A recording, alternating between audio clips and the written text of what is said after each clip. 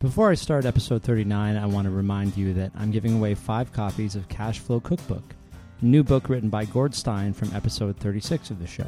If you're interested in winning a copy, head over to bohumphreys.com/giveaway and enter. The giveaway runs for the whole month of July.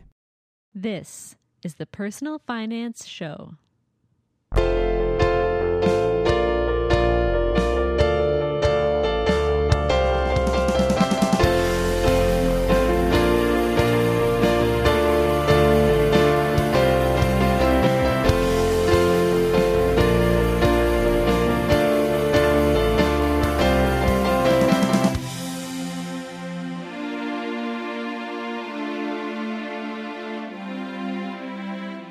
Hi, I'm Bo Humphreys, and this is the Personal Finance Show.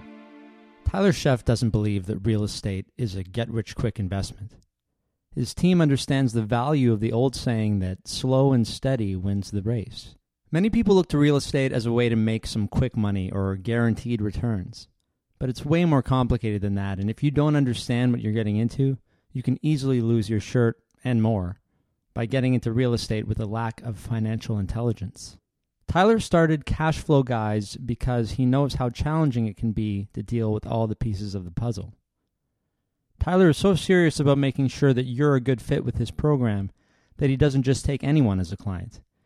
There are some people that just don't have the right mindset to get into real estate right now. And if Tyler notices that, he tells them to keep their money and sends them packing. This isn't about Tyler making money while others lose money. His whole business is about connecting the right people and ensuring that everyone involved is successful. But Tyler didn't get into real estate until later in life. Let's start at the beginning. In a small town called Hamburg, New York. Oh, geez, I can remember my first probably money thought process was when I had my first little business. I was looking to get a job, and nobody would hire me because I didn't have any life experience, right? I didn't have anything to put on a resume. How old are you? Oh, gosh, I was probably 9 or 10. Okay. I want to say about probably 10 years old. Nobody would hire you at 9 or 10. That was upsetting. Yeah, it was very traumatizing to me because I figured, why wouldn't they hire me? That doesn't make any sense. Everybody else has a job. Yeah. Not that's 10, or maybe I was 12. I don't know. It doesn't matter. I was young, though, and I just wanted to work because what I saw is everybody else went out and got a job. You know, all my cousins were older than me. They were in their teens and graduating high school, and they had cars, and granted, I wasn't old enough to drive, but they had cool stuff, and I wanted cool stuff. And yeah. When I asked my parents for cool stuff, they were like, well, you know, you're going to have to learn the value of money, which I'm like, well, teach me. You know? Yeah, I'm ready. So you're right. Dad's like, that means go get a job. You're going to have to figure out a way to earn the money. So I did your token lemonade stand. Yeah, I guess you can get jobs at that time, right? Yeah, you can get the newspaper deliveries and that kind of stuff. Well, so that was actually the very first job was newspaper delivery. I delivered USA Today back in the early 80s. Okay. And when it first came out. And let me tell you, I grew up in Buffalo, New York. Now, okay. I know you're in Canada. You're in Ontario. Hey, so right around the corner. I'm pretty close to Buffalo, actually. I'm about an hour from Niagara Falls, so. See? You ever tried delivering newspapers on a bike in December? I know the feeling. Right. Doing anything in December. Exactly. So I'm dragging this wagon. Oh, man. Some idiot thought that the thing was a sled. It didn't slide. It was. I could have dragged a car easier than this wagon, and dragging these USA Todays. And the problem was that back then, not everybody subscribed to USA Today. They were new to the space, and they were competing heavily. So I would go 1 block and deliver one paper, and then go like 4 blocks and deliver the next one. So the weight of this wagon, dragging this wagon around for hours and hours, I'm thinking, it was the equivalent for me of a full-time job. It took me probably 4 hours every day. I had to do it before and after school to get it done. Was it worth it, though? No, it wasn't. Yeah. I had to go a little over 2 weeks before I got the first paycheck. And I get the first paycheck, and it was pathetic. I mean, nothing. No, Bo, it's beyond nothing. It was like, I don't think I had enough money to buy candy when it was all said and done. It was ridiculous. So the first lesson I learned was, well, manual labor for money is certainly not worth it. That became very clear. Yeah, not that kind anyway. Right. So my dad had said, well, you have to focus on doing things that other people don't do. You can't do what the masses does and expect a different result. Yeah, good point. Okay, that works. So my interpretation of that was, well, I talked to our next door neighbor was an accountant, and his name was Dave Paulus, and he had a 2-story building in our town, which was huge. I don't know if you've ever been to Western New York, but Hamburg, New York, having a 2-story building is like having Trump Tower. Oh, wow. It's massive. I mean, wow, you got a second floor. What possibly did you do the second floor? What do you put up there? I guess an office or something. So there was stores on the first floor and office space on the second floor, which is where he had his accounting firm. Okay. So I said to him, I said, well, he says, you can wash the windows on the second floor. And as a matter of fact, you can do the whole building. So that's great. He says, do you have the equipment? I said, no. I said, well, I have a ladder. So I went next door. I got a step ladder, because we lived right around the corner from this place. And I went home and got my dad's step ladder that was 8 feet tall. That didn't cut it. Oh, yeah. No, it's 2 floors. Nobody has ladders big enough, right? Right. And not that I could even carry one at the time. I'm probably 12, right? So I go through this whole process, and I talked to him, and I said, well, maybe you could buy the equipment for me. He says, wait a minute. You want me to buy the equipment, and you're going to charge me to do the work? Oh. He said, well, yeah. I mean, I didn't know what else to say, yeah, right? that's your only option. So lesson 2 is, if you ask for it, there's a chance you might get it, even if it doesn't sound logical at first. So you're saying you got it? I got it. He bought it for me. He bought the materials for me. He bought me an extension pole, one of those telescoping poles, and I could literally do 3 stories. So I could go move up to the big city. The problem is in my town, there's no such animal. We didn't have any 3-story buildings. I don't think we even to this day have 3-story buildings in upstate New York, in Buffalo, or in Hamburg, New York. Interesting. Maybe in Buffalo, but certainly not in Hamburg. I think everything is 2 stories. So long story short, I learned that lesson. Well, then I was the only person in town that had the ability to wash windows. What? Can you believe that? I don't, because it doesn't make sense, but I suppose small town with... Exactly. Well, there's probably 15 buildings in town, and some people from like Chicago are probably laughing right now going, come on, man. But seriously, if you live in small town America, that's the reality, and nobody had any means to wash windows on the second floor, so they just never got washed. So I had Dave wrote a little blurb, a little story about how he can now see outside, and he doesn't have to look at the windows are clean and there's no halo effect, nothing like that. So that was my first lesson in marketing. If you clean windows, you can use them for looking out of. Right, you can see the weather when the sun does shine. Those 3 days in the summer in New York. Amazing. You got your review. You got your first review. Sure, and then I turned that into flyers, and I passed them out to everybody that I could find that was in I didn't know that people owned buildings versus rented them. I wasn't that sophisticated. Sure. So basically, if you were coming out of a 2-story building, you got one of my flyers. Can I wash your building? Exactly. And they're like, no, I'm just here to get a vacuum cleaner. Yeah. So I learned that lesson. I started marketing, and I cornered the market. I was the guy that did all the window cleaning for all the 2nd-story buildings in Hamburg, New York. Okay. So I made a lot of money that summer. Way more money, and especially for your time. So, like, you're spending, though, this is still labor for you. It is, but I took it to the next level, because what I realized is I didn't have enough time to wash all these windows. Of course. So I was talking to friends of mine at school, and I said, guys, do you want to make some extra money? Come wash windows for me. So I wound up essentially passing all of the work over to them, and all I did was really handle the money. So this is early learning about delegation. Yeah, I was, I think, 14. I had delegated all the labor and the responsibility to my friends. They were walking around town. Wow. Okay. Oh, yeah. They're walking around town cleaning windows and squeegeeing and this, that, and the other. So that's kind of how things got started for me. I thought, okay, well, then really I need to use my brain to earn money and not my hands. Okay. So what happened next then? Well, from there, let me think. From there, I sold a few things that I probably shouldn't have sold, and I probably shouldn't go into too much detail, but Sure. It's legal these days. But back then it wasn't. And this is circa 1983 or 4 We'll just or say whatever. cigarettes. Yeah, devices of entertainment. Sure. I did a little bit of that myself. Right. But, didn't nail though, right? But actually, seriously, I sold what we call tobacco paraphernalia, which was pipes, accessories that I ordered actually from the States, funny enough. And I got a huge discount, and people needed pipes for smoking whatever they wanted to smoke. But it didn't matter to me because I was just selling glass and ceramic or whatever, and it wasn't illegal. See, there you go. You were an artist. is what that's called. Early. Right. But, you know, a lot of this stuff, as you said, it kind of is on the line. But after that, did you end up going to college? I did not go to college, although to my mother, still to this day, just cringes every time I say that out loud in public. She's like, I still can't believe you didn't go to college. Oh, I didn't it doesn't go to matter college. if you have a way to make it elsewhere.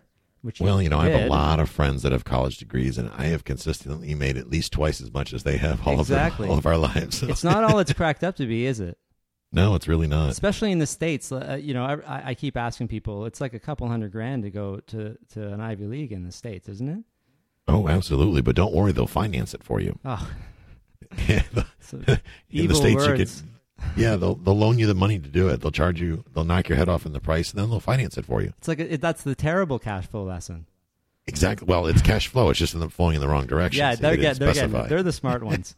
The people Exactly. who run the universities. So Exactly. you didn't go to college. So yeah, where'd you go? You went somewhere to make money, I'm guessing. Well, no, I actually joined the U.S. Army. Ah, okay. So I was that using kid your that brain. I got so good at sales that the New York State Police decided it would be a good idea if I joined the military. Nice. The kind of sales that you were doing. So Yeah. so you joined, and well, how long were you in the Army? And tell us a little bit about that. Well, you know, I was in the Army for a little over 5 years. I extended, and when it came to learning lessons, boy, I learned a ton there. But when it came to money, I actually slid backwards. I think I was on a good track when I was a kid because I learned about the value of earning money. The problem is I really never knew what to do with it once I earned it. And my interpretation was, well, let's just have fun and spend it. And that's exactly what I did. So Hey, it's a teenager thing. That's Sure. That's what you do, right? fast forward to 1988, 89, I'm in the Army now, and everything's taken care of. I'm in the U.S. military. You don't have to do anything. I mean, literally anything. No they budgeting. feed you, they clothe yeah, you, right? Nothing right. like that. If you are brave enough to venture off the base, any vendor will finance you. So in 1989, at the age of 19, I financed a brand new Ford Mustang GT. And just because you're wearing a uniform? Convertible, yes, because in our country, if we can finance it, we'll buy it. That makes complete sense, right? I've heard this. Yes, it's true. We are that. Yes, we are the financial embarrassment of the world. Hey, we're not so far off. We got payday loans all over the place. You just think of us as in terms of debt, very similar to you, but you just have more people. So Exactly. So our stats automatically worse. But so I learned that I could just keep buying is what I learned, which is dangerous. I think in 12 months being in the Army, I wound up with incredibly terrible credit. Really? And yeah, my credit went to because they just kept financing me, and I was of the consumption mindset, so I just kept consuming and consuming and consuming. I had more stuff that I knew what to do with. So I get over to Germany. Okay, so you actually went on tour. Yeah, so they assigned me. I stayed at a base in Fort Riley, Kansas, was my first duty station. And from there, I was assigned to Europe. So I did a little over 4 years in Europe, in Germany. Wow, where in Germany? I was in Heidelberg. Okay, I forget the positioning. I've been in Berlin recently. What is it close to Berlin, or is it in another part? It's a ways. It's about 8 hours away. Okay, so it's in the other part of Germany. It's a big down country. it's down by Bavaria and all that, and Switzerland, and down that neck of the woods. Yeah.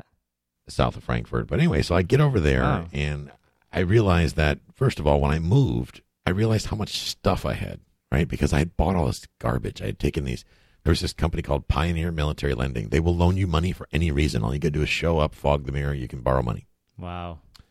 And boy, did I take advantage of it. It's so enabling. It's like... It is. But, I can only blame myself. I honestly can only blame myself. I move over there, and I'm saddled with all this debt. I mean, literally, I would get my direct deposit paychecks. They automatically send them right into your checking account. They make it so convenient.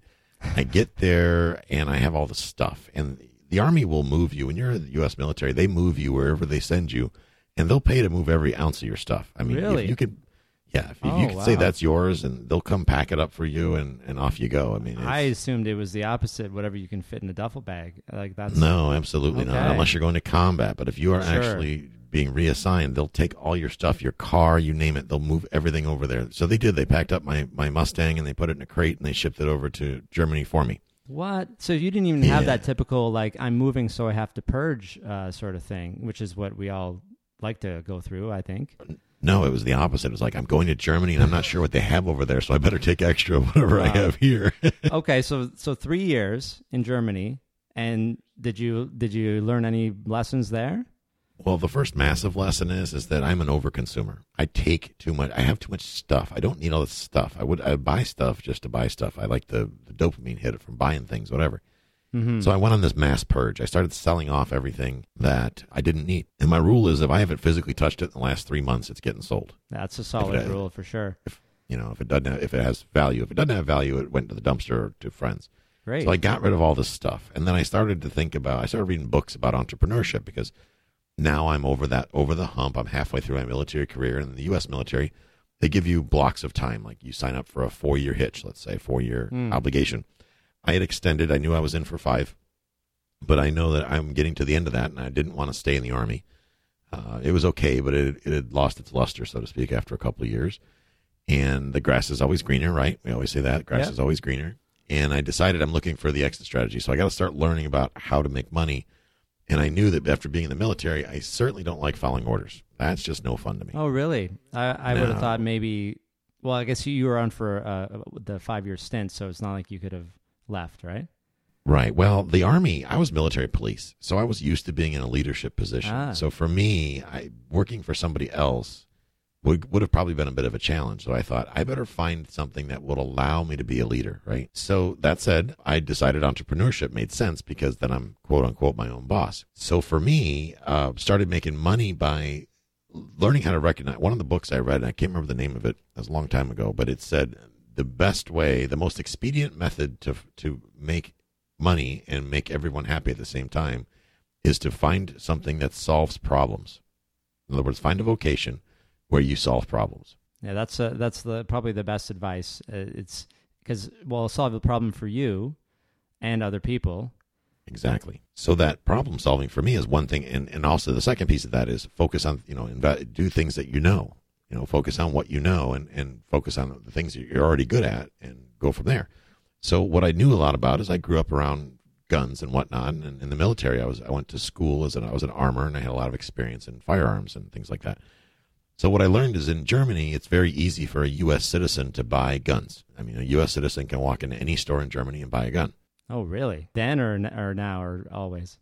It's always been that way, and it's to the point to where it's almost impossible for a German citizen to do it, but there's an exemption for U.S. citizens. So the soldiers, being like me, they've got more money than sense. They're buying every gun they can get their hands on, and then they would take them back to the States and sell them. Well, that's all fine and dandy in theory. Yeah. The problem is these guys, they budgeted like Tyler budgeted. They spent every nickel they had, right? Okay. So that said, now I realize that because they're probably skipping a step because that's what people do, right? And what I realized is there was this little form called the blue form, and it's in the United States we got the Bureau of Alcohol, Tobacco, and Firearms. If you're going to do anything with one of those 3 things, alcohol, tobacco, or firearms, they usually get involved at the federal government. So importing it back into the country, yeah, okay. Because you are absolutely importing it. So what we did was I realized the soldiers were always way behind in getting those forms done. And if you didn't give the government about 6 to 8 months lead time, they wouldn't process your form. And what happens to the guns?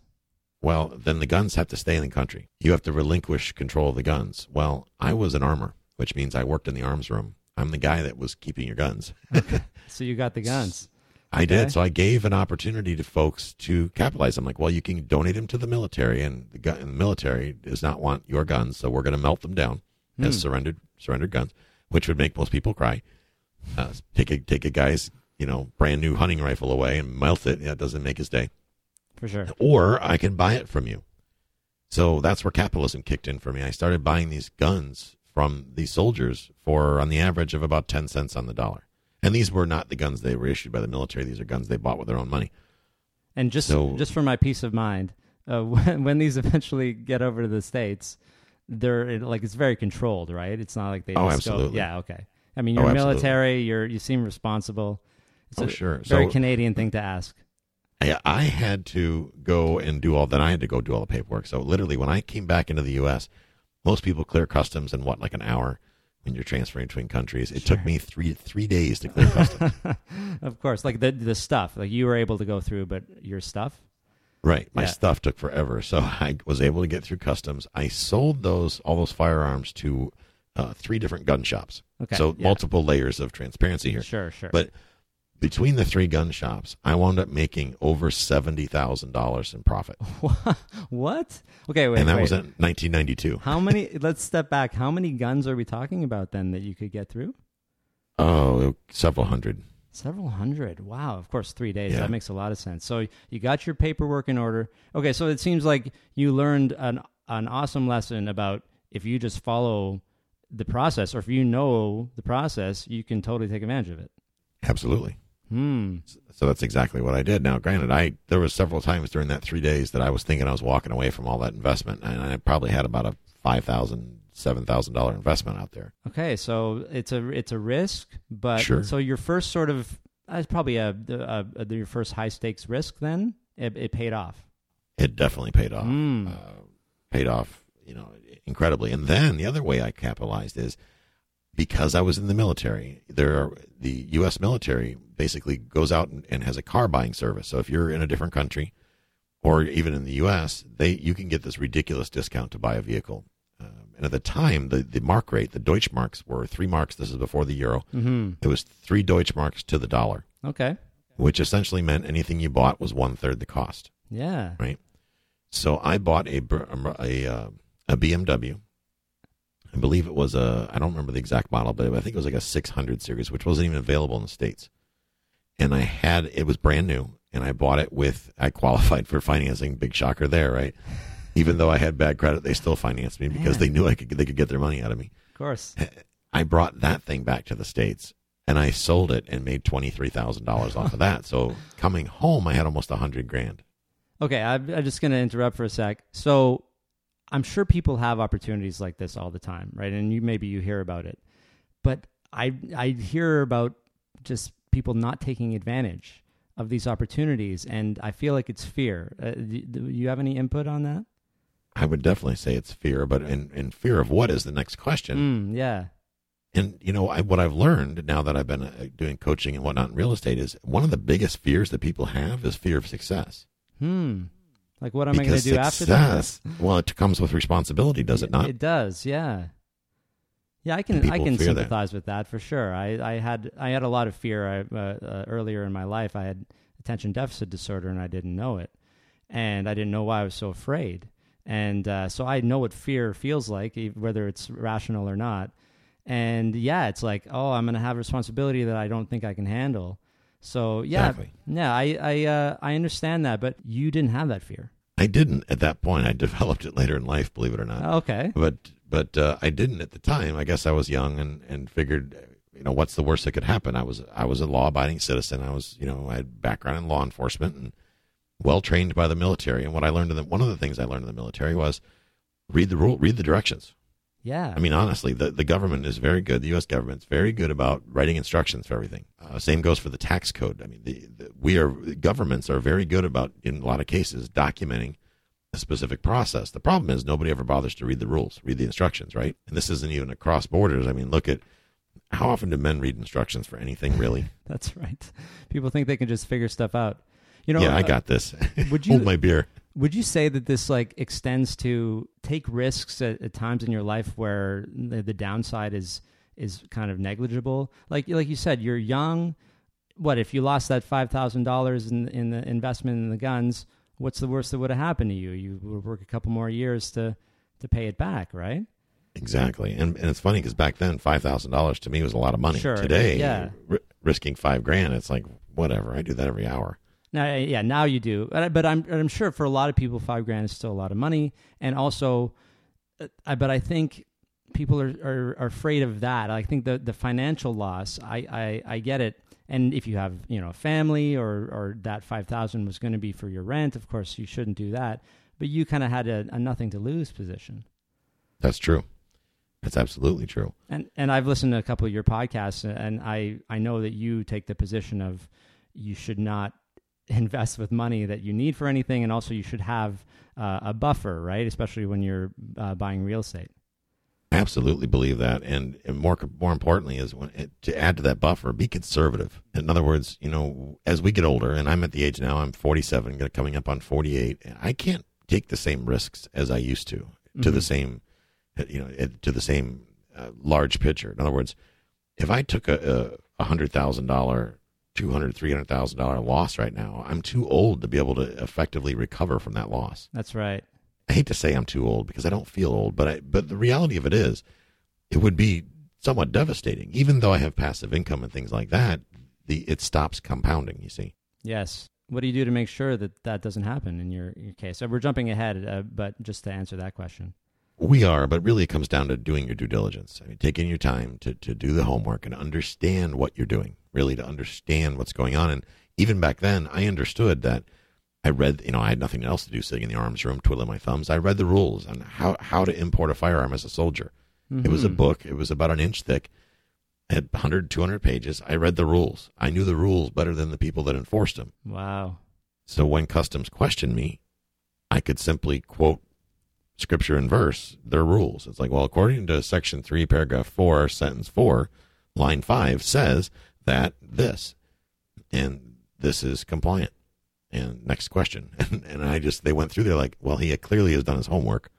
Yeah. So let's just let him go. Know your stuff, right? Like that's absolutely probably lesson one. I know you recommend people read, especially in the real estate market, read up a bunch of books before you even start anything. It's sad, but I'm amazed that libraries are still open anymore because I'm convinced that people don't read to the extent they used to. Well, have you seen I think it was on, maybe not Fallon, but one of the other talk shows where they have, people lie on the street. They ask, what's the last book you read? Oh. And people couldn't even think of one. Like, that's just so sad. like War and Peace. Just think of a book, or name it. No, they didn't even ask them about what they read. They said, name a book. Oh, that makes me sad inside. Name a book. You didn't even have to read it. You said the name. It's like, wow. Name a book, right? Like the Bible. Oh, no. They couldn't even they had to admit that they don't read books. And I just, I have trouble reading because, again, attention deficit. But I read when I have to, and I do read books, and I read them out loud. There's other ways, like you've said this too, audiobooks. I listen to audiobooks and podcasts, and I'm making my own audio blogs so that people in my situation don't have to read if they don't want to. There's so many different ways, right? Absolutely. But every one of those ways comes down to taking action, does it not? Mm-hmm. Mm-hmm. And you can find your way. You can find the way that's easier. I think people look for obstacles as excuses. Would you agree? I wouldn't say they necessarily. Well, they don't look for. There's some truth to that. I mean, I guess the bright shining person I am inside would like to say that can't be the case, but you're absolutely accurate. It is unfortunate, but it is the truth. Is that folks do go out of their way to find reasons for things to fail. Well, that's not going to work. Well, how do we know it's not going to work? Well, I just know it's not going to work. It's like they're victims before they even begin. And as I grow a little older, I'm learning you can try something, and if it doesn't work out, that's okay. Move on. Exactly. But at least give it a try, right? If it's something you're interested in, like if somebody wanted to get into real estate, they could at least just try your stuff. And if they didn't like it, fine. But if they're interested, then give it a try. Or if they like what they're hearing, if they go to your site or whatever, do a course. Well, we even give them a money-back guarantee because at the end of the day, it's not worth it to me to hang on to somebody's money if they're not happy. Some people simply won't do it. And a lot of the courses that we give now, I require people to interview with me before they can take the course. I like kind of that. like qualifying for college because I don't want your money. Yeah. I want you to get financially free. Everybody should do that. Yeah, everybody should do that because then you'll get quality people that actually want to do it and not somebody who's going to just look to blame you for their failure. Let me tell you, though, people get really angry when you don't accept When you say no, I guess you have to decline people all the time, don't you? I unfortunately do. I get to disqualify quite a few because I think it takes a certain recipe inside of yourself to succeed. Hard work is one of them, isn't it? Hard work, but define hard work. Not necessarily hard labor. No. But it takes the ability to be coachable, number one. I don't think you can learn a new task if you're not coachable. I mean, whether it be the book, a book that's coaching you or a person that's coaching you, doesn't really matter. But for you to learn, take on new information, you have to be receptive to it. You have to open your mind to it. Mm-hmm. Let those barriers down. Absolutely. Okay, back to the $70,000 now. So did you have debt to pay off, or did you have $70,000 now to your name? I had 70,000, period. Great. So real estate, did that begin at that time, or were there other steps along the way? For me, it took quite a ways to get to real estate, but I did get, when I got out of the Army, I first went to work as a security guard. I thought I was going to be a police officer, and I actually went to the police academy and graduated. So you didn't get into the police force? Not initially. I graduated. Then I finally got a job with the police department. Then one night I'm working in plain clothes, and some kid identified myself as a police officer, and the kid started shooting at me. Oh, wow. And I thought, this isn't my idea of a good time. And I think I was making $12 an hour at the time. Oh, yeah. I mean, it is a kind of a thankless job, isn't it? Oh, it's terrible. It's just an obnoxious job. It really is.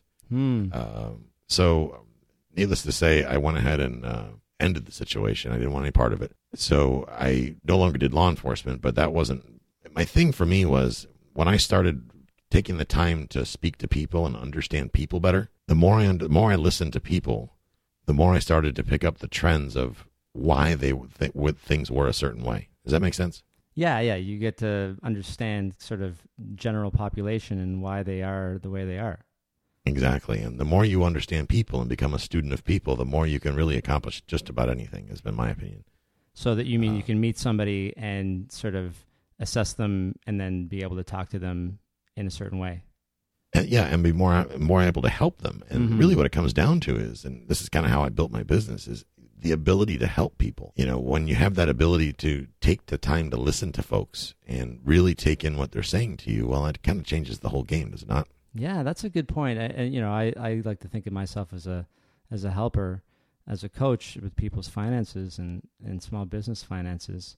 Yeah, it really is just about listening and helping people sort of get to where they want to go. Absolutely correct. How did you start doing that? Well, I started listening to a lot of self-help books and things like that. But one of the things in this book, and probably everybody listening to this episode has heard this or read this book, but it's How to Win Friends and Influence People. And there's one particular section of that book that blew me away and just rings true to me today. People do things, and they think they use Mother Teresa as an example, that Mother Teresa does the things that Mother Teresa does, not so much because of who she is, but how that act makes her feel. And that doesn't take away from any of the good work that Mother Teresa has done, but it does lend itself to the reason, the origin of why she did it. So when you start to think about, well, what would normally be called selfish, when that becomes a place of reality, well, now you can look at things at a whole different perspective. That's Dale Carnegie, right? It is, yeah, Dale Carnegie. So you're saying you're doing it to feel good, but you're helping people, so it's okay.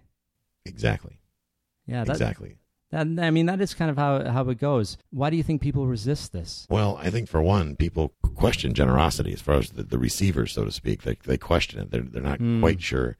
And then society has taught us. All the lessons we've learned is from children to adulthood have taught us that, that selfish is a bad thing, right? If you're selfish, if you're focused inward, that's a bad thing.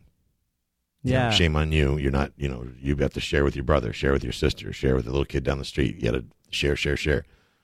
And the problem that we run into, though, in society as humans is that a lot of folks share to a fault. They share to the point to where they're actually eroding people around them because they become a liability, not an asset, if that makes sense. Yeah, they're sharing to their own expense.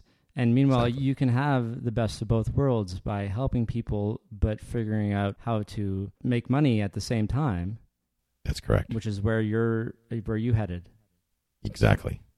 How'd you get started? Got to be a win-win or no deal. For me, it was. It sounds corny, but I read the book Rich Dad Poor Dad. So Robert Kiyosaki, who is he's still alive? He is still alive. Okay, but he's not really touring and giving speeches, or is he? He is, yeah. He's still out there. Okay, so you can go still see Robert Kiyosaki do a presentation or a keynote somewhere? He actually does a podcast now, believe it or not. Oh, it's called fantastic. Rich Dad Radio. Okay, well, I should have looked into that. I just assumed because you go, the Rich Dad seminars are all over the place, and it's never really him, right? No, actually, he sold the rights to Rich Dad Inc. That became Legacy, so the real estate guru thing, and that's a whole different company. I see. Okay, so he tours on as himself, and of course he wrote the books. He wrote several books, right? He wrote, I think he's got 9 books out now. And Yeah, he's got okay. his advisors have books out, Garrett Sutton and all those guys. And I got to tell you, read those. I don't care if you're going to do real estate or not, because a lot of those books have nothing to do with real estate. They have to do with financial mindset. About building wealth, right? Right. And I think there's not a lot of us out there that are really talking about financial mindset, if you think about it. For example, we, in America, a society exists, like I said earlier, that if we can finance it, then so be it. If we're approved, that means we must be able to afford it. Oh, that's so upsetting. It is, but it's reality. It you can't take away from the fact that it's reality. It keeps me up at night sometimes thinking about it. And a good friend of mine, his name is Todd Fleming. He says his goal is to wake up every morning and to end worldwide financial suffering. He's fantastic doing goal. Yeah, it is. It's a heavy one, but he's doing that by educating folks, right? Mm-hmm. And he's come up with systems and ways to educate people in snippets, because let's be honest, in this world, everybody has a short attention span. It's got to be bite-sized. It has to be. They say the average attention span of an adult in today's day and age is less than a goldfish.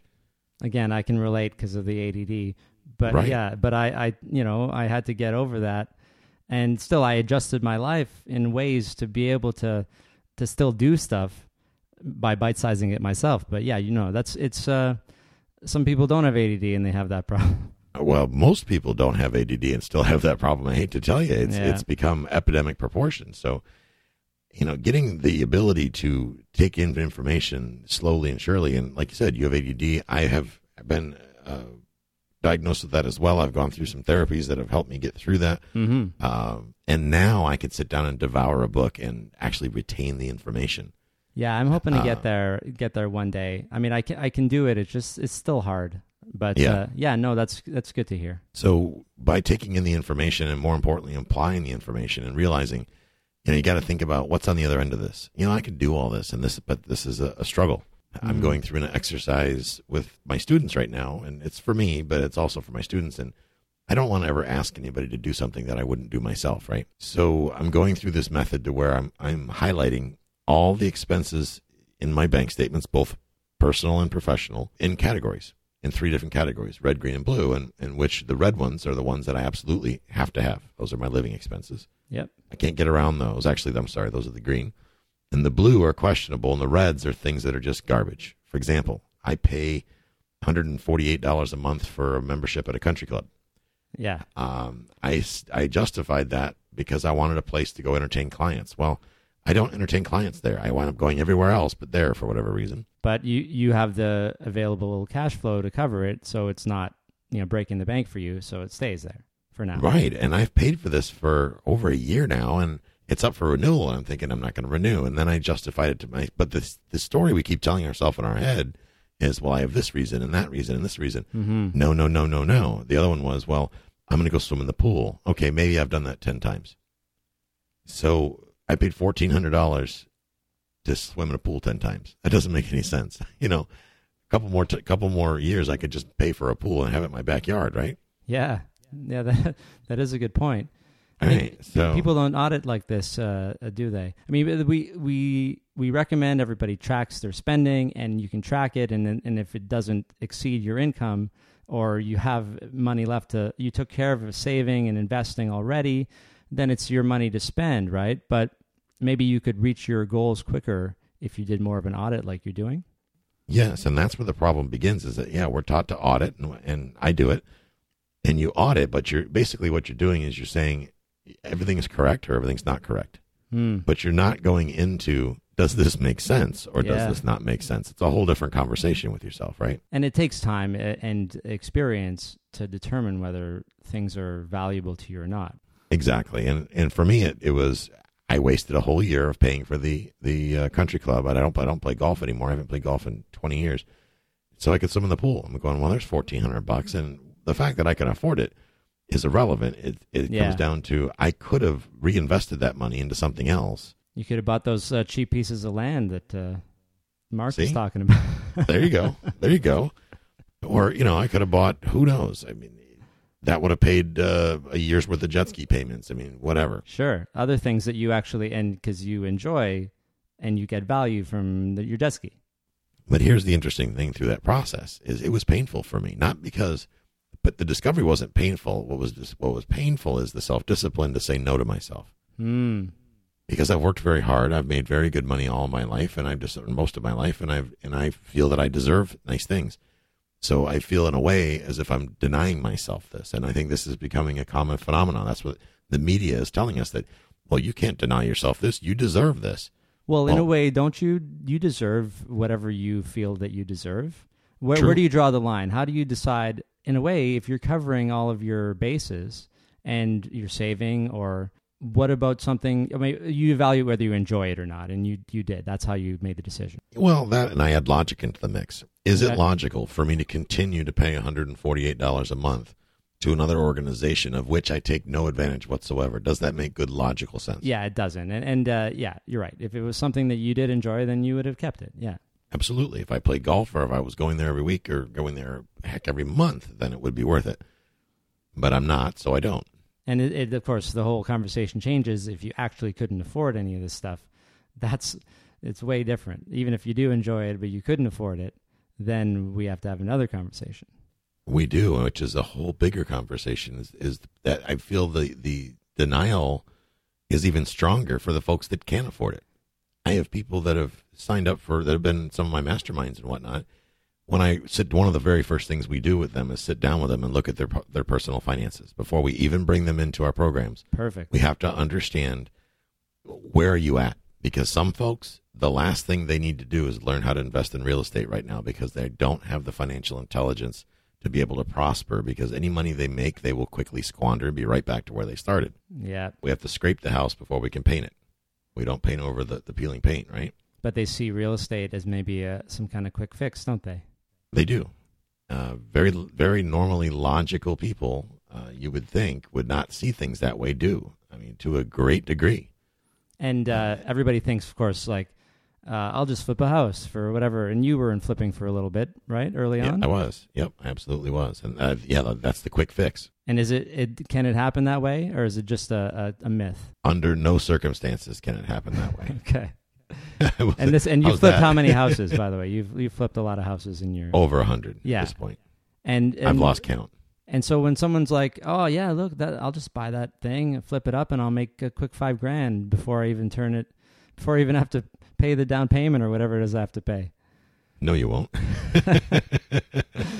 And these are the stories. Into debt. Yeah. So are people just making up these stories, or are these just the lucky ones that we hear? I think a lot of it is they're making it up. I mean, how many people run out and celebrate their failures? Not very common. Nobody does. Right? Yeah. Good point.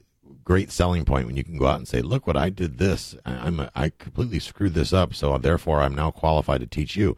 True, but besides that, you don't see a whole lot of people getting on board with advertising their mistakes. So you don't flip houses anymore, right? Absolutely do not. No. And why is that? Well, first of all, in the U.S., you're taxed based on how you earn your income. That's a very relevant way of how they determine what your tax rate is. So flipping houses happens to be taxed at the highest rate allowed by law. Okay. So there are no tax advantages. There are tax consequences to flipping houses, as I found out the hard way. Interesting. And so you're making money, but you're paying a lot of tax, and it didn't seem like the most efficient way. It's kind of like running up a ladder where somebody has greased the rungs. Yeah, you'll get a couple, but you're going to also smack your face slamming down the ladder, because eventually you're going to lose traction and start sliding backwards, and that's what happens. Okay. So, and of course, I keep getting ahead of myself, but you read Rich Dad, Poor Dad and learned about real estate. I did. And what I learned was the basic principle of all I really needed to do is okay to do real estate. I had that part right. Where I goofed up was taking a perfectly good cash flowing asset and selling it. Okay. So what can you talk about, say, your first experience, like after did you keep that $70,000 from the guns and just keep it in the bank for a rainy day, or?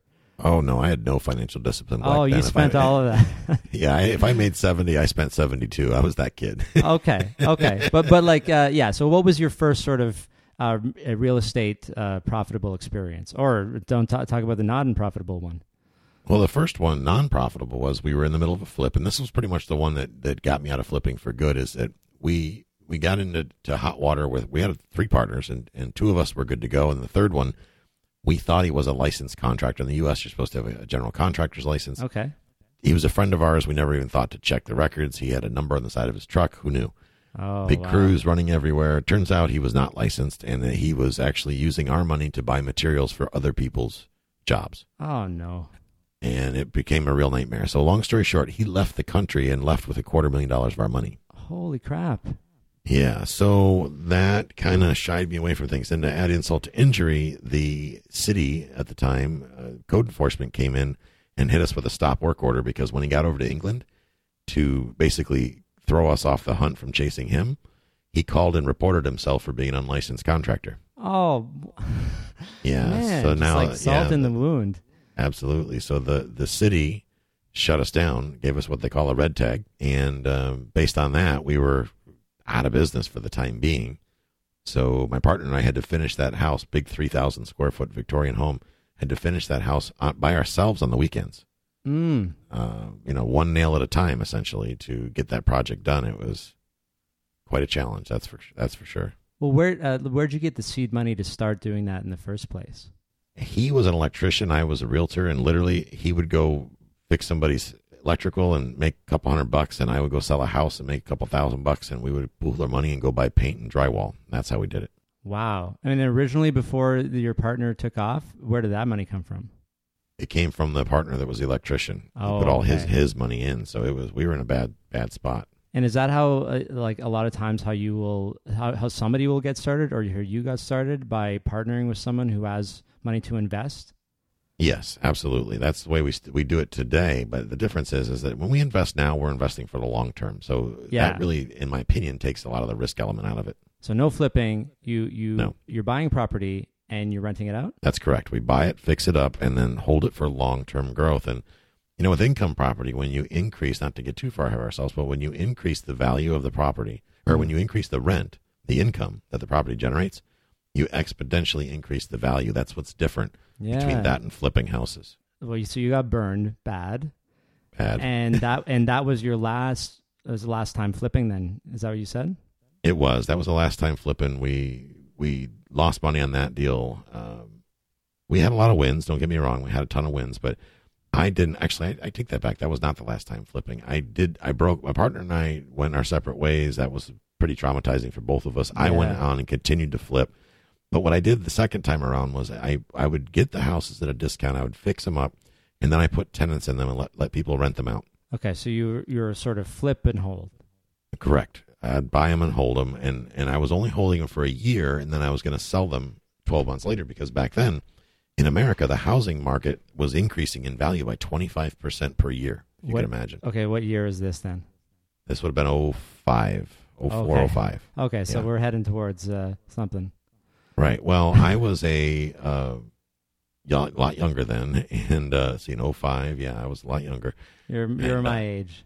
Yeah, and I thought I was invincible, so I thought I would go ahead and just sell off the entire inventory a year later and make 25% more money, and that's exactly what I did. Okay. And I sat down like a proud peacock on a big old fat bankroll, and I spent a couple weeks down in Key West, Florida, hanging out and drinking beer and eating seafood, and life was grand. And then I filed my taxes. Oh. And I didn't realize that I needed to use different forms because I was now selling real estate, right? Yeah. Then that's when you found out. Yeah. Why would I pay a CPA all that money to do my taxes when I could just do it myself? I've heard that a lot. Yeah. So the 1040EZ form, which is the basic form in the U.S. where you fill out your taxes, it's like a one-pager. You didn't get to use that. Well, I did use that, you see. Oh, I see. And they unfortunately, looked at it. Yeah, the IRS didn't agree with that, and my charm didn't really help in that situation either. So I think they have some kind of a charm barrier. They do. Yeah. Zero personality whatsoever.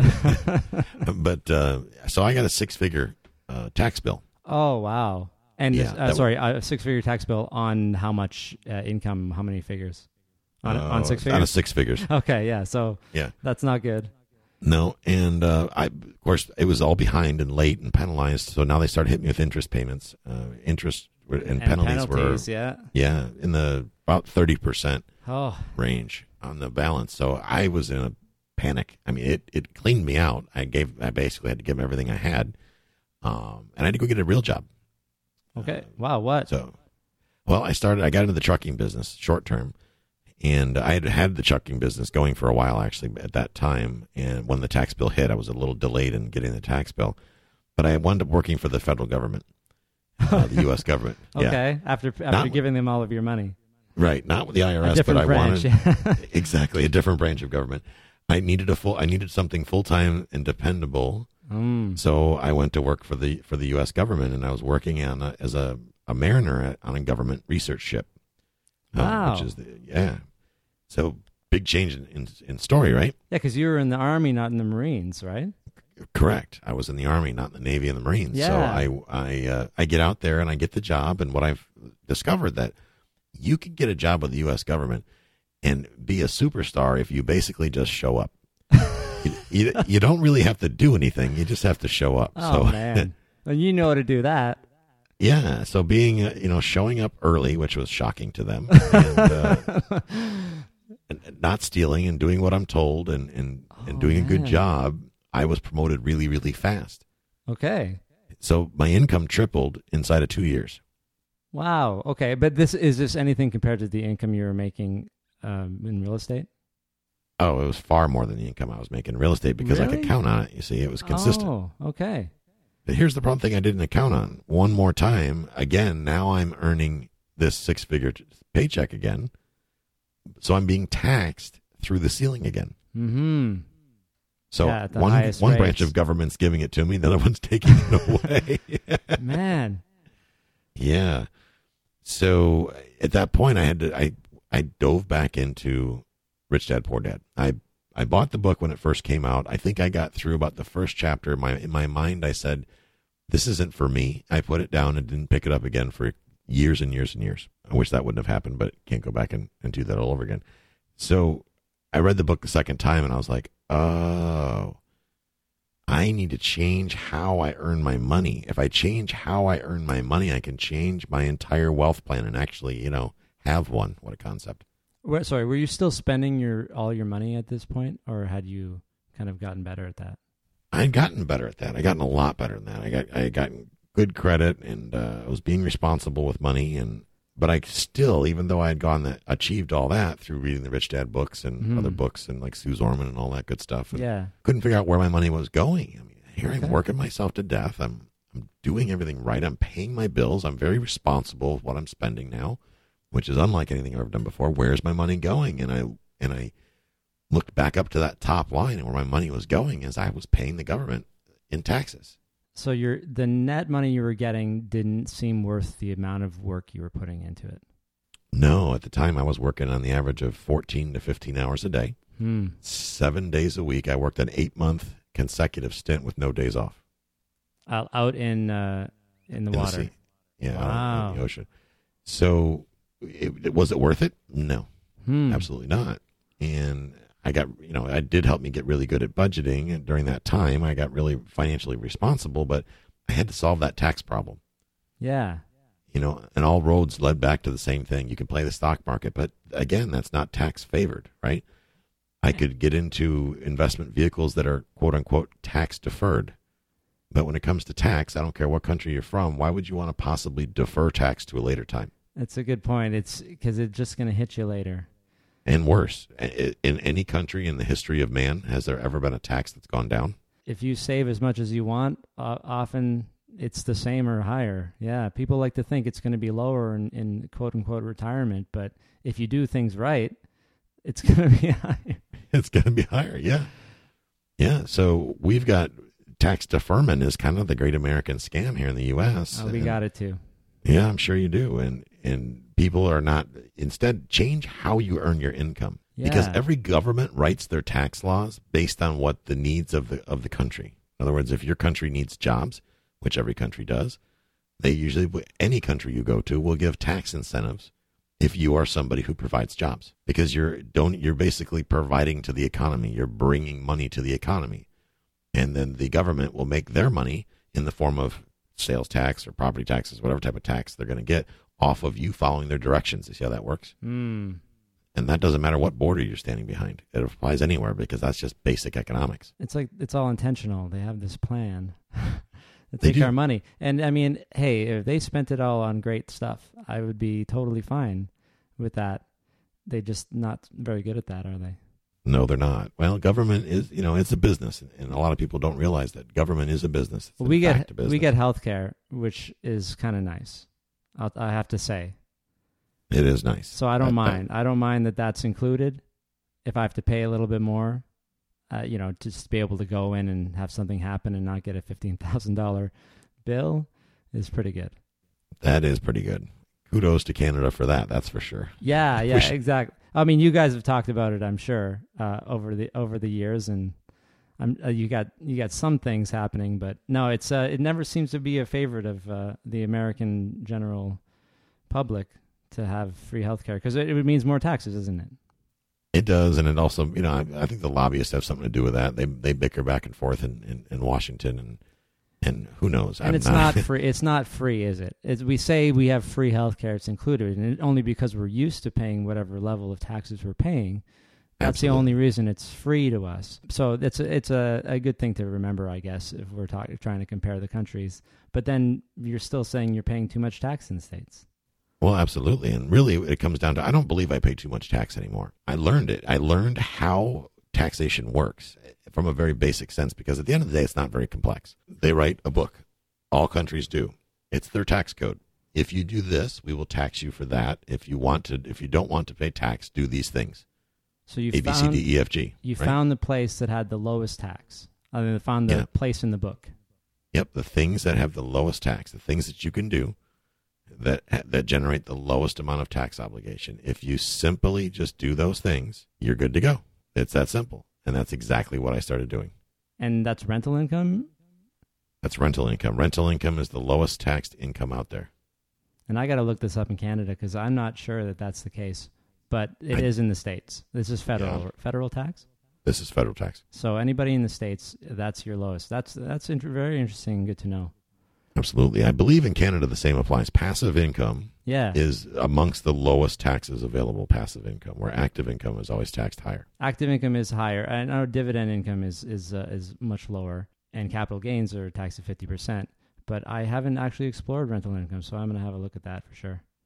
Yeah, generally, passive income, they can be putting that money, that's just money is getting infused into the system that doesn't, quote unquote, depend on you. Yeah. So if you think of it, it's quite logical. Okay. Yeah, that sounds great. So you're still working on the boat, though.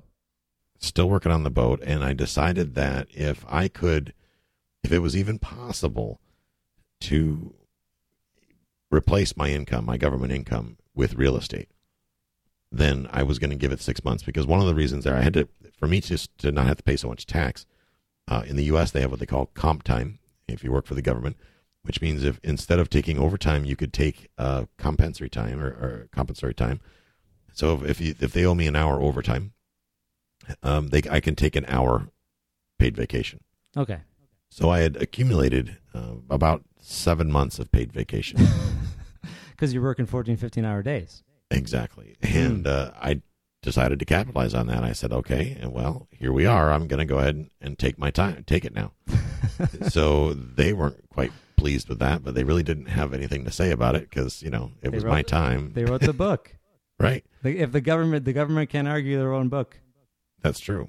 So I did take that time, and I came home and got invested in real estate again. And the first thing I did really to make the money is I learned how to leverage other people's resources. And when I got focused on that, because if I focused on what I have, well, that wasn't going to get me very far. And how do you do that? Like you're talking about finding investors and convincing them to buy property with you. Well, for me, I found people that don't have the same skills that I do. In other words, you have certain skills, I have certain skills. If you put us together on a project, let's say they stick us on a desert island.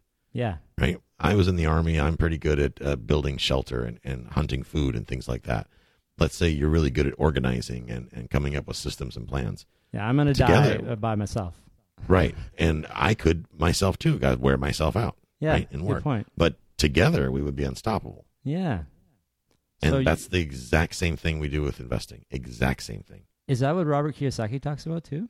Yep, absolutely. Is the leverage the resources of those around you. I admit I've been aware of the books for so long, and I went to a seminar, but I never have read them. But I know the key is building wealth instead of working for somebody else, right? Absolutely. But it's about leveraging the resources of others. Okay, yeah, the leveraging is something that I've never really dove into. So this is the key, because you're right. Nobody, you don't have lots of money. Somebody has lots of money and they don't know what to do with it. Exactly. That's when the game changer starts. And this is how, and I think you already mentioned this, but this is how you teach people too.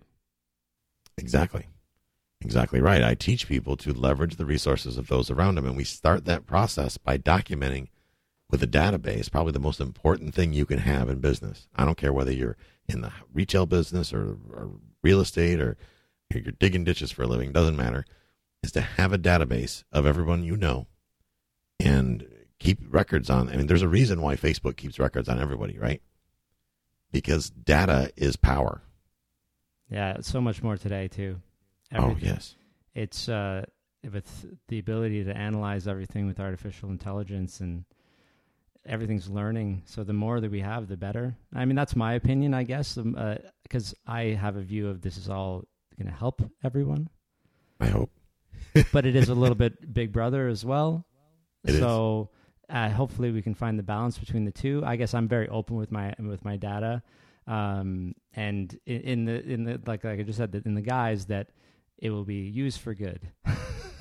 Yeah, it sounds really naive when you say it out loud, actually.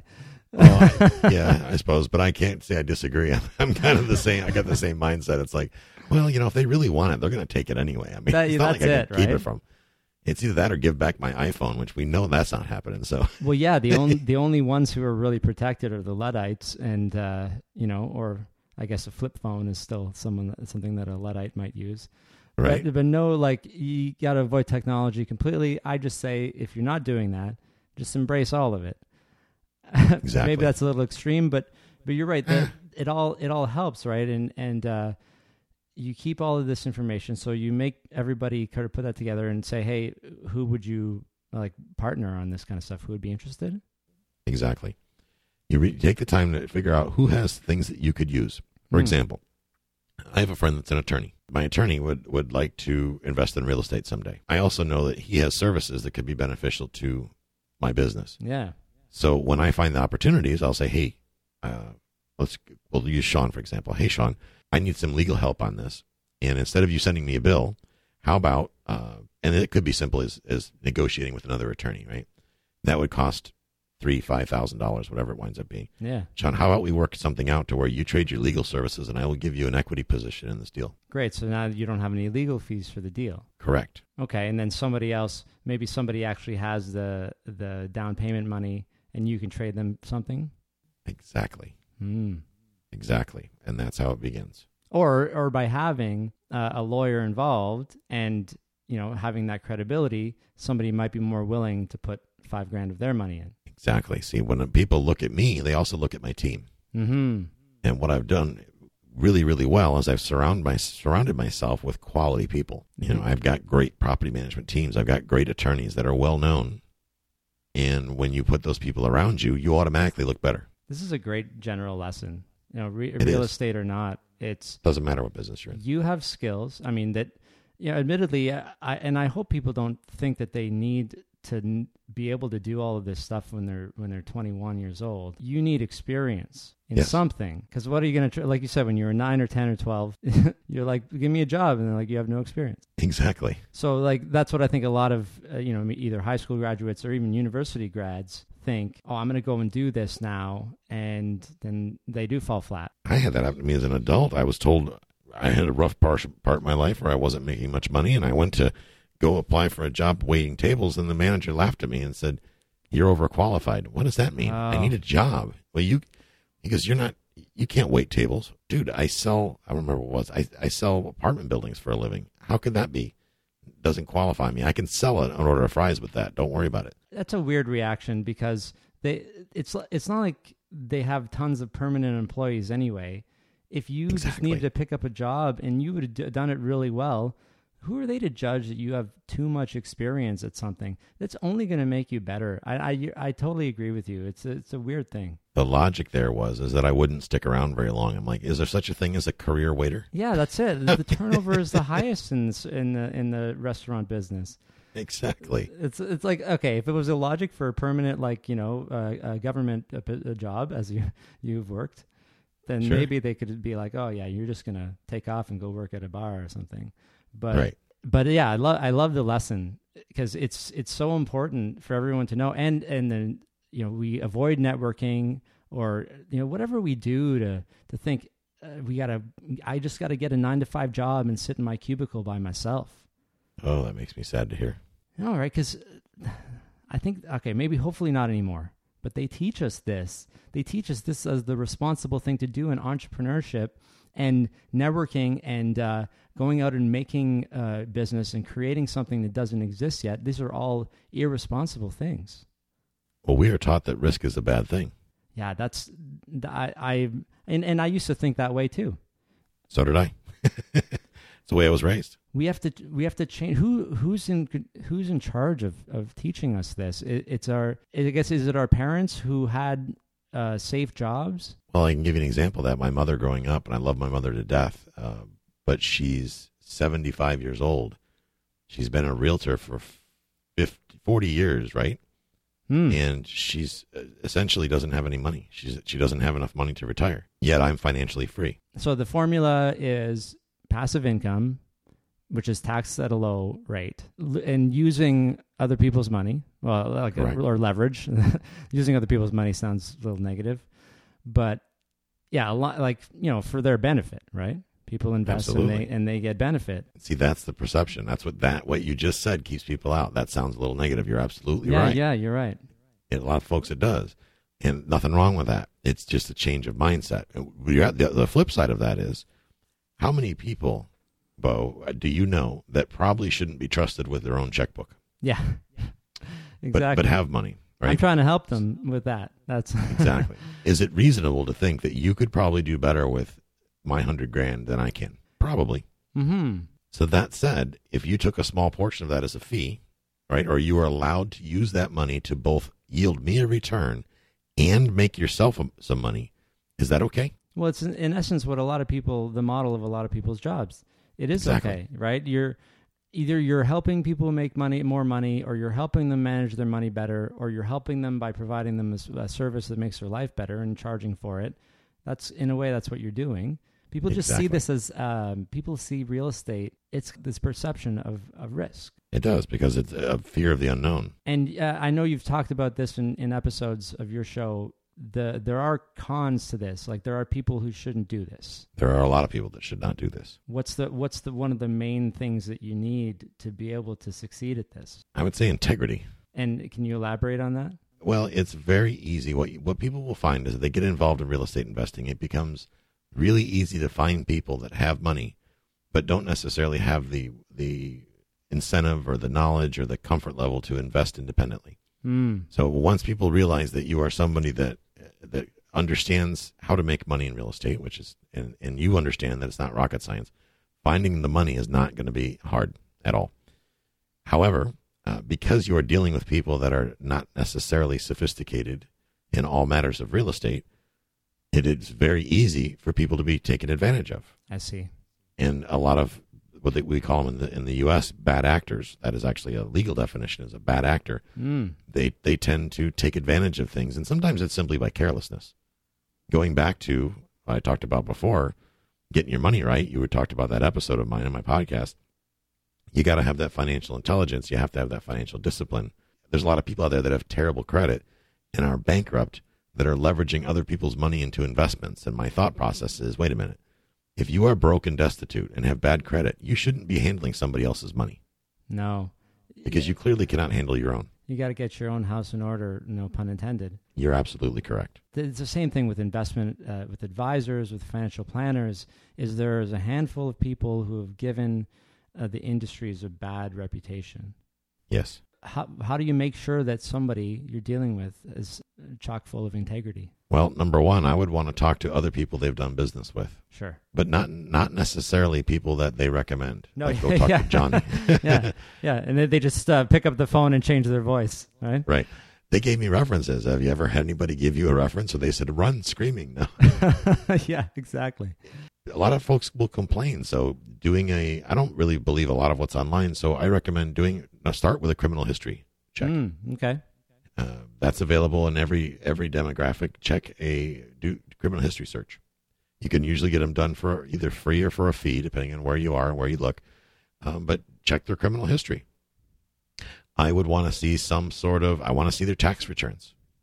I would want to see that they're filing taxes. And you will provide your tax returns to people? Oh, absolutely. Yeah, if it came down to it and somebody asked for them, I sure would. And I've actually had people ask for them more than once. You might not need them as much now, of course, because you have the advantage now of being a public figure. Correct, but I'd still do it on request. I mean, I have no problem doing it. I'm not a politician. Yeah, I guess. I'm not running for office. But we still have this thing where our salaries and what we make and stuff it's sort of taboo to share that stuff.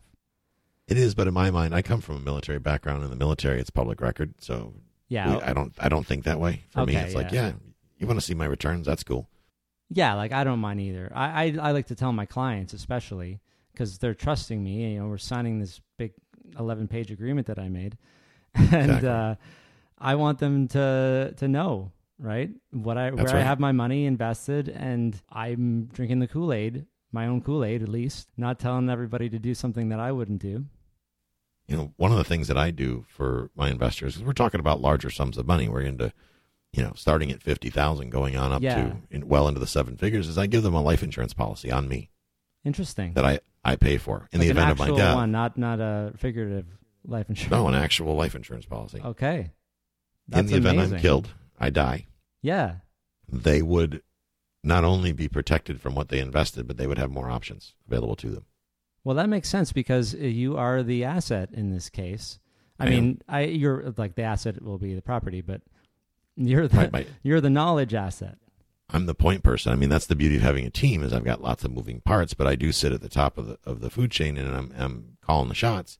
So number one, they would have to replace me with somebody. That is going to come with a fee.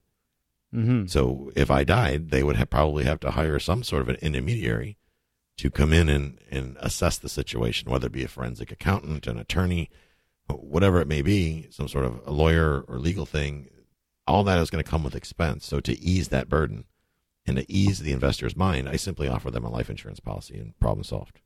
Wow, that's I've never heard of that. It's very unique, and of course, who wouldn't trust that, especially if it's legit insurance documents that they're looking at.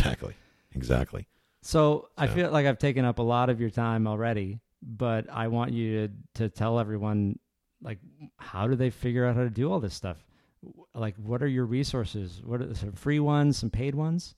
I've got lots of free resources. Actually, I'm full of free resources and very few paid resources. So good for you guys. You can go to Cashflow Guys. That's cashflowguys.com. I'll put the links in website. the notes too, so no worries. And you go to my website. My podcast is on there. There's links to my YouTube channel. You can search my name or my brand, Cashflow Guys, on YouTube, and I've got lots of free information on YouTube. Are you almost at 130 episodes? Did I look at that right for the podcast? I am. Yeah.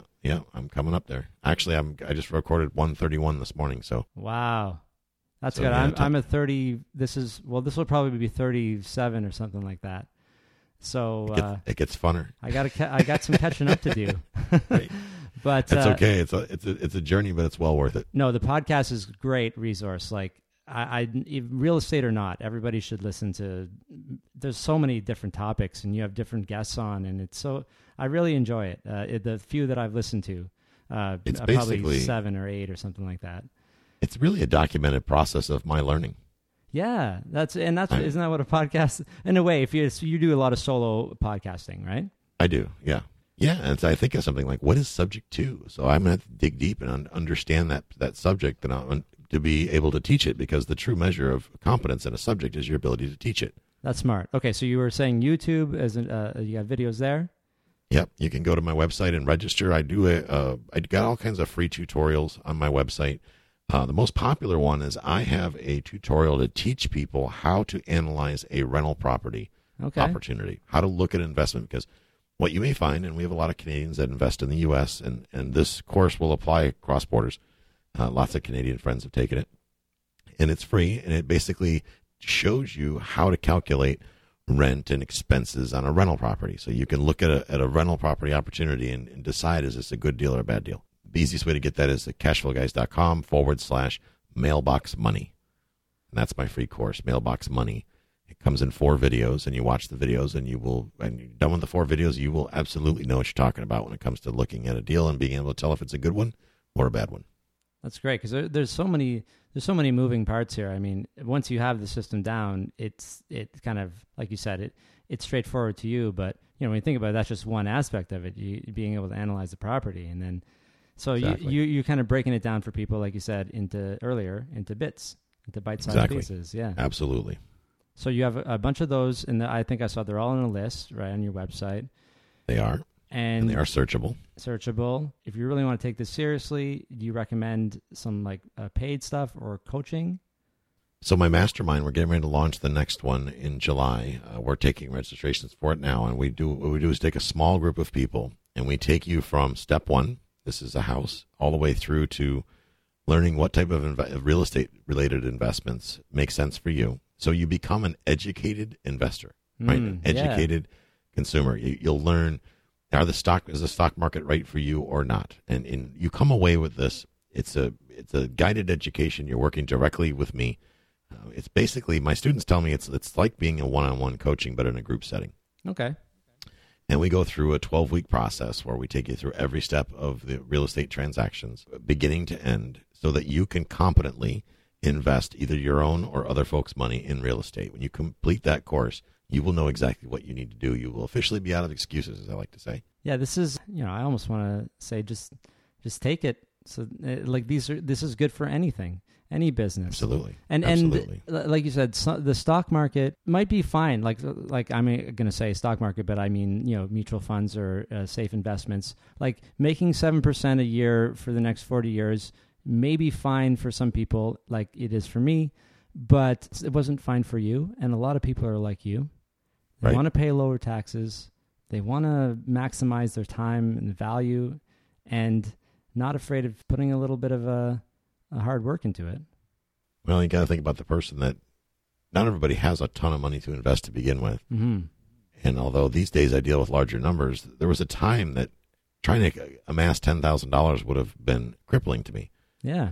Fortunately, that is no longer the case.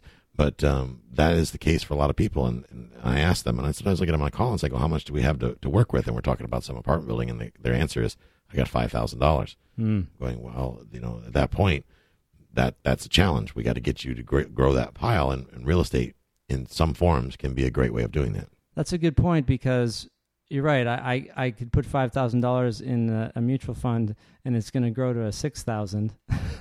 That's right. But with the skills you're talking about, and you're talking about leveraging other people's money, that you can actually make that $5,000 into a lot more if that's all you have to work with. Some people are lucky enough to have built up hundreds of thousands of dollars, and they're probably going to be fine, Sure. If they continue the way that they are. But for those who don't really see the money coming in a traditional way, this might be a good way to build wealth for them. Absolutely. Yeah, I think I see where the draw is, because the risk is low if you do it the right way. Well, there's 2 ways to retire. You can either amass a pile of money or figure out a way to generate a stream of income. Mm-hmm. It takes one or the other. And unfortunately, modern society thinks that playing the stock market or playing investments to where you got to already start out with a big pile or be 21 when you start. What does the 50-year-old do that only has 10 grand in the bank?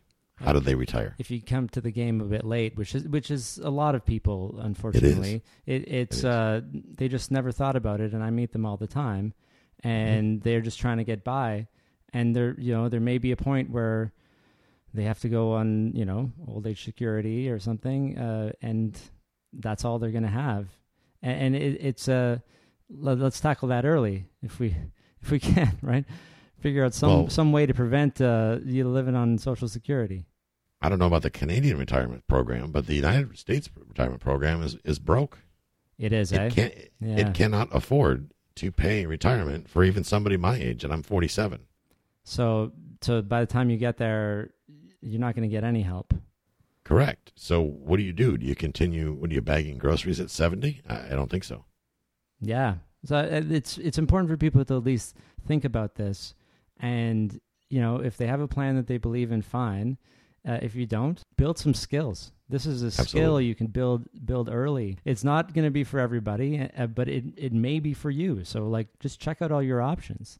Absolutely. Your website is great, and I appreciate that. Thanks so much for, the podcast is great, website is great. Thanks for coming on the show. It's really kind of enlightening to me because I do get a little bit trapped up in got to have a balanced portfolio of ETFs, right? As the only solution for people. And it's safe and fine. And of course, I market it a lot because I have a 20-year gambling history. And so I'm risk averse. I'm recovered, but it made me not scared, but, more sort of solid and conservative, if you will. But I know that's not for everybody. And I know some people maybe just have, like you said, they have a little bit of money or just the thought, the knowledge, and you could put a little bit of money of yours into something and then pair it with other people's money, and you get somewhere with that.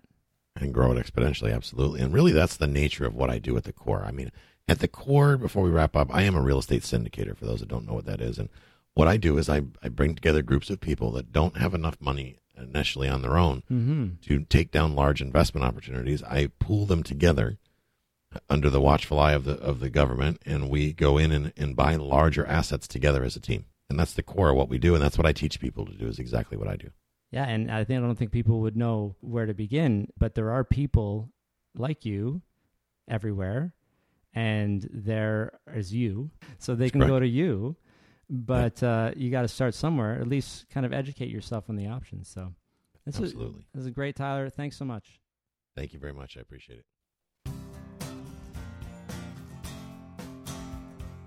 If you like this episode, please subscribe to the podcast on Apple Podcasts or wherever you get your podcasts. It would mean a lot to me, and it only takes a few seconds. Thanks so much for listening to this episode of the Personal Finance Show. Next week, my guest will be a good friend of mine, Mark Rivard. He has a great personal finance story, and I'm excited for you to hear it.